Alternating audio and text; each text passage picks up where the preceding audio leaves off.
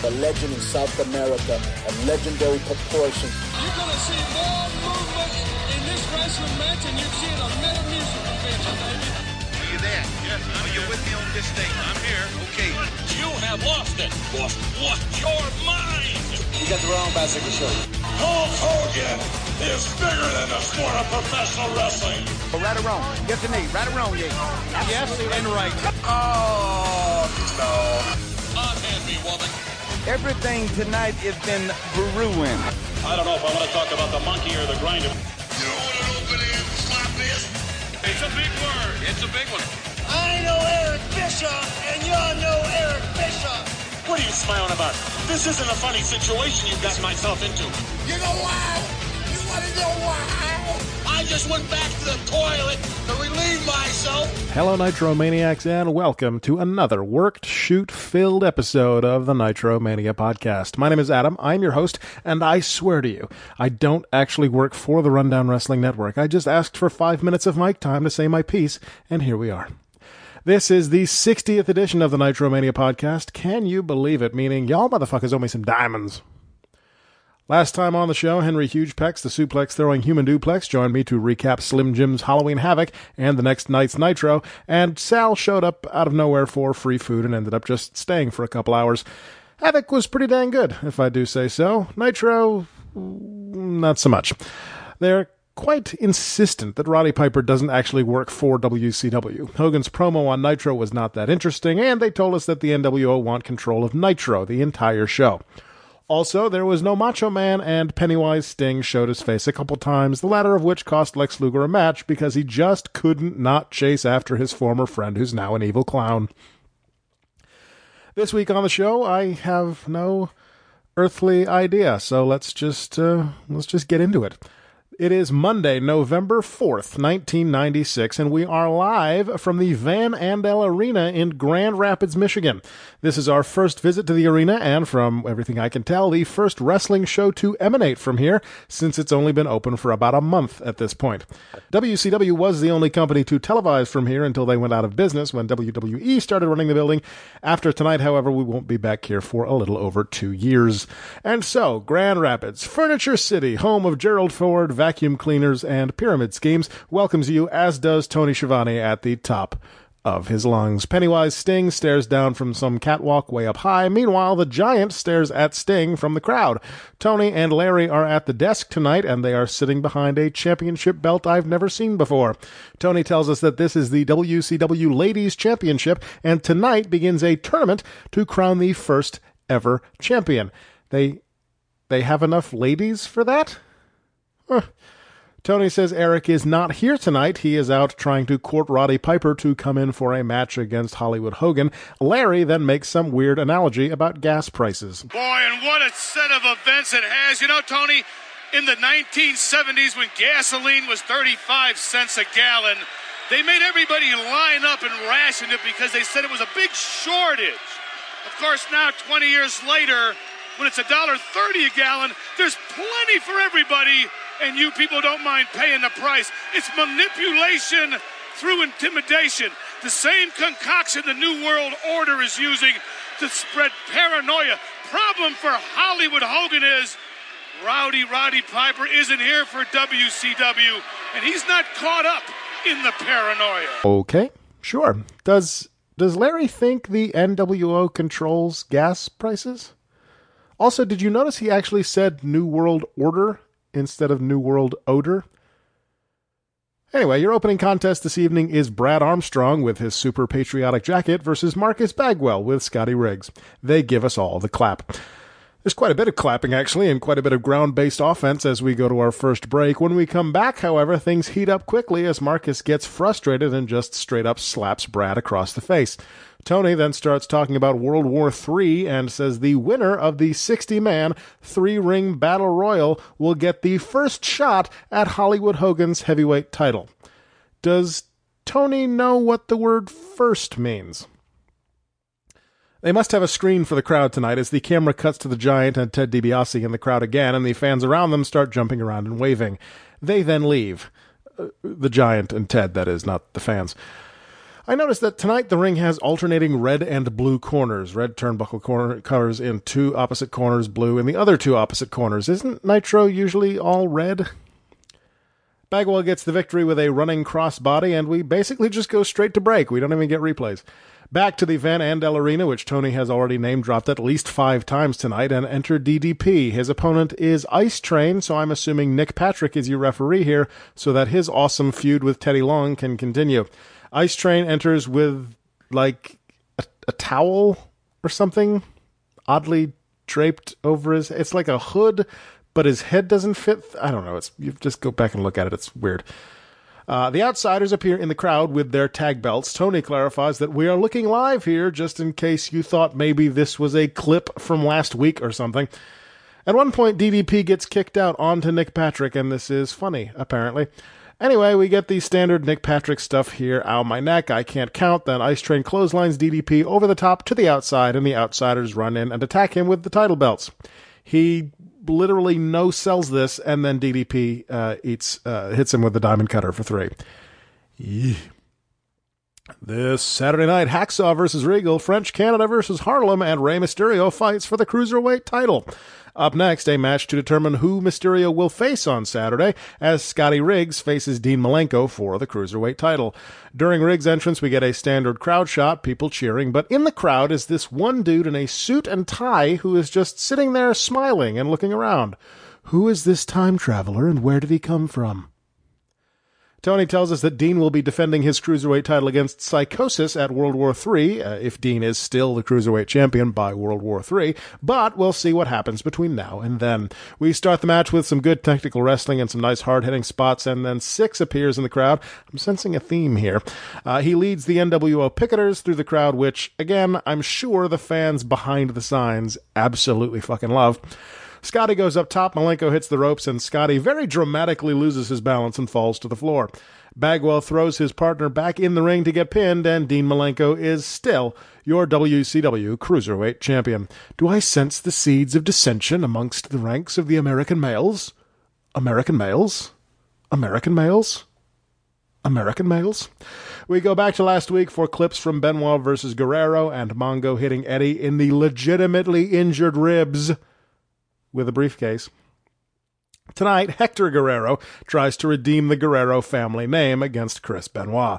Thankfully, as the match begins, we get a Goldman box from Jimmy Hart and Kevin Sullivan. Benoit, you said that the Taskmaster's not the man that he used to be. Well, I promise you this. In Baltimore, Maryland, on November the 23rd, you're going to find out what kind of man he really is. Benoit, you getting your information from the same place I am? Is it infatuation? Do you really want it that way? Well, I'll tell you what. In Baltimore, I'm going to give it to you. You can have it. The easy way or the hard way. I'll see you up in the bathroom in Baltimore. Did Sullivan say, I'll see you in the bathroom in Baltimore? Are they going to have another Falls Count Anywhere match? Is there going to be another lady? They're the lady and the man in the bathroom. We get a mid-match ad break for the NWO t-shirt. We come back as Benoit hits a kitchen sink on Guerrero, and Guerrero sells it like a small child throwing a temper tantrum. Tony Schiavone then uses the word potty on national television. So when that match happens in Baltimore, that may be a good time to either go to the potty or the concession stand, because it's going to leave the ring, I can guarantee you that. The potty? Thank you. You understood that, didn't you? Into the ring. I didn't believe I heard it, but I understood it. So basically what he's saying is that at World War III, Benoit versus Sullivan will be the piss break match. Nice, Tony. Good job. Benoit continues to work the gut of Hector as the Dynamite appears. We completely cut away from the in-ring action to watch Pyro on the stage as Tony welcomes us to Hour 2 and welcomes in Bobby the Brain Heenan. Awkward finish as Hector does what Tony calls a Kiwi roll. Benoit kicks out on his own, but Woman still reaches into the ring to pull Hector's hair. He stares at her. Benoit rolls him up, putting his legs on the middle rope at 3. Benoit says, "Hasta la vista, Guerreros," as he leaves, and yes, Hector is just as bad as his nephew, Chavo Jr., at defending the family name. Also, Benoit exits to the Horseman music despite entering to his own music. We go back to last week for Ricky Morton submitting to the figure 4 at the hands of Jeff Jarrett, and then the Giant making fun of Jeff Jarrett. They played Giant's entire promo from last week for some reason. We go to Mongo, Benoit, Jarrett, and the ladies on the stage with Tenay. Jarrett calls himself the leader of the Horsemen, and then both Mongo and Benoit step in to talk about people claiming to be things they aren't. They leave. Jarrett goes back to talking. Sting is in the balcony, and Jarrett just fucking rambles, just like he did last week, as we stare at Sting's weird face and the dude behind him cheering, who has an entirely buzzed head except for his bangs. Jarrett finishes rambling, Sting leaves, and we go to break. To the desk where they continue to talk about Piper and Hogan, then the 1-800-COLLECT on the road report from St. Petersburg, Florida. It's short and sweet, and no one takes their shirt off. Enter Reina Hibiki, the first of 8 competitors in the 8-woman tournament for the WCW Ladies Championship mentioned earlier. It's funny that I don't remember there being a WCW Ladies Championship. Her opponent is American Gladiator Medusa, who is obviously winning here. Also, it turns out that not even the women are safe from WCW's random Luchador of the Week gimmick, as it turns out that Reina Hibiki is just Akira Hokuto under a mask. Hibiki attacks before the bell as commentary makes jokes about her outfit. During the match, a woman we've never seen before walks down the ramp, and Tenay says, "Now we know who this is." No, we don't, Mike. We've never seen this woman before. Apparently her name is Zero. Sonny Ono then cuts a promo to camera about stupid Americans, basically. Reina falls to a bridging German suplex, and Medusa moves on to the second round. Also, the replay of this German suplex shows Hibiki's shoulders clearly up on the 3 count. Enter Mr. Wall Street after the break. His opponent tonight is Chris Jericho. Jericho wins with a small package following an uneventful match. He celebrates like he just won the world title. Does Jericho even have a finisher at this point? Tenay is in the aisle with Nick Patrick and his scumbag lawyer. Jericho cuts in, and then Teddy Long appears to talk about what happened earlier. This is still awful. Vincent and Ted are in the crowd. Please go to commercial. Please. We are reminded that Lex Luger lost by countout last week because he's a dum-dum, so tonight we have a rematch. As Luger enters, someone just throws a shirt at him. Literally. Luger gets a Goldman box as the match begins. He begs for just 1 minute of Sting's time, presumably so he can sell him some Amway or something. Colonel Parker then appears out of nowhere to molest Sister Sherry. He causes a distraction, and Luger rolls up Booker for the win. We're promised Bischoff when we come back. Eric is on the phone. He has no news to report. Seriously. Bischoff blames Piper's agents and attorneys as the reason they don't have a match signed. They then send us back to Halloween Havoc for a glimpse at Hogan's oh shit face when Piper came out. We also see the Brooklyn Brawler clone who followed Piper out. He is still unidentified. Then they replay the promo. Well, most of it. We still haven't gotten the complete footage that they promised last week. Enter Hogan. He complains about not being invited to the Cable Ace Awards. Seriously. The Cable Ace Awards.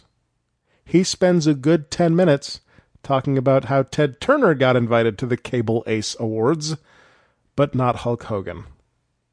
Fucking really. He then promotes Santa with muscles again.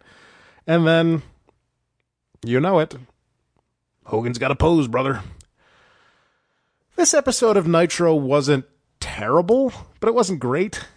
The matches were all right. We got more Nick Patrick's lawyer, unfortunately, and it seems like the only feud they actually progressed on the show tonight was Nick Patrick and Teddy Long. If you watch anything tonight, I would say maybe Benoit versus Hector Guerrero. That match was decent. Over on Cage Match, this episode has a 4.57 out of 10 and brought in a TV rating of 3.4. Meanwhile, over on the USA Network, we are 2 weeks old from Fort Wayne, Indiana, with Monday Night Raw, episode 183. Kevin Kelly is live outside Brian Pillman's home. They keep saying that Pillman's house is in suburban Cincinnati, while the screen shows Walton, Kentucky. Walton, Kentucky, according to Google Maps, is over 20 miles away from Cincinnati. Does that even count as a suburb? I don't think it does. On the phone, Steve Austin threatens to beat the hell out of everyone at Pillman's house. Goldust and the Stalker fight to a double disqualification. The Undertaker talks to Mankind at a house show on the Big Bang Boom tour, despite the Raw set being very clearly visible during that footage. Kevin Kelly interviews Brian Pillman from his home that looks like a TV set. Pillman's got a gun. Pillman's got a gun. Sid defeats Marlena in the Karate Fighters Holiday Tournament, then Steve Austin beats up Pillman's friends in Pillman's front yard. This is where we get the shot of Steve trying to drown a guy in a kiddie pool. Why there is a filled kiddie pool in Pillman's yard at maybe 8:30 at night, who knows? The Sultan then beats Alex the Pug Porto with the camel clutch. Steve Austin breaks into Pillman's house and maybe gets shot. Then a face-to-face between Sid and Shawn Michaels. Sid swears immediately. This ultimately breaks down into a brawl, as is tradition, then a commercial for Full Metal, the album. Then back to static from Kentucky. Director Kerwin Silfies is on the phone to talk around whether or not there were actual gunshots. Razor Ramon pins Mark Marrow. We go back to Kentucky finally, where Kevin Kelly confirms that no one was shot and that Austin left, but then Austin comes back and there's more chaos, and that's how we go off the air.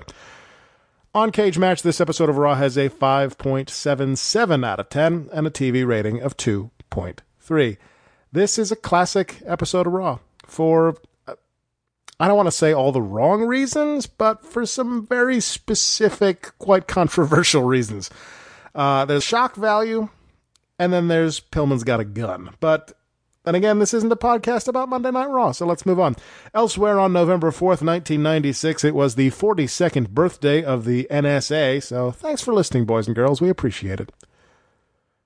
Let's return to the present so I can tell you to catch me this Saturday at Pinkerton Academy in Derry, New Hampshire, as Liberty States Wrestling, Ring of Honor wrestler The Mauler Brian Malonis and the Pinkerton Academy class of 2019 present NitroMania. All kinds of great matches on the card for that show, plus special guest, the real Ring of Honor World Champion Matt Taven will be in attendance as well. Be sure to vote every day in our Hottest Woman in WWE tournament at rundownwrestling.com. Become a patron at patreon.com/rundownwrestling. And if you haven't been to the Patreon in a while, head on over there and check out all the new rewards and reward levels we have for you. Send me your feedback via email, nitromaniapod@gmail.com, or on Twitter at nitromaniapod, and I will talk at you next time right here on NitroMania.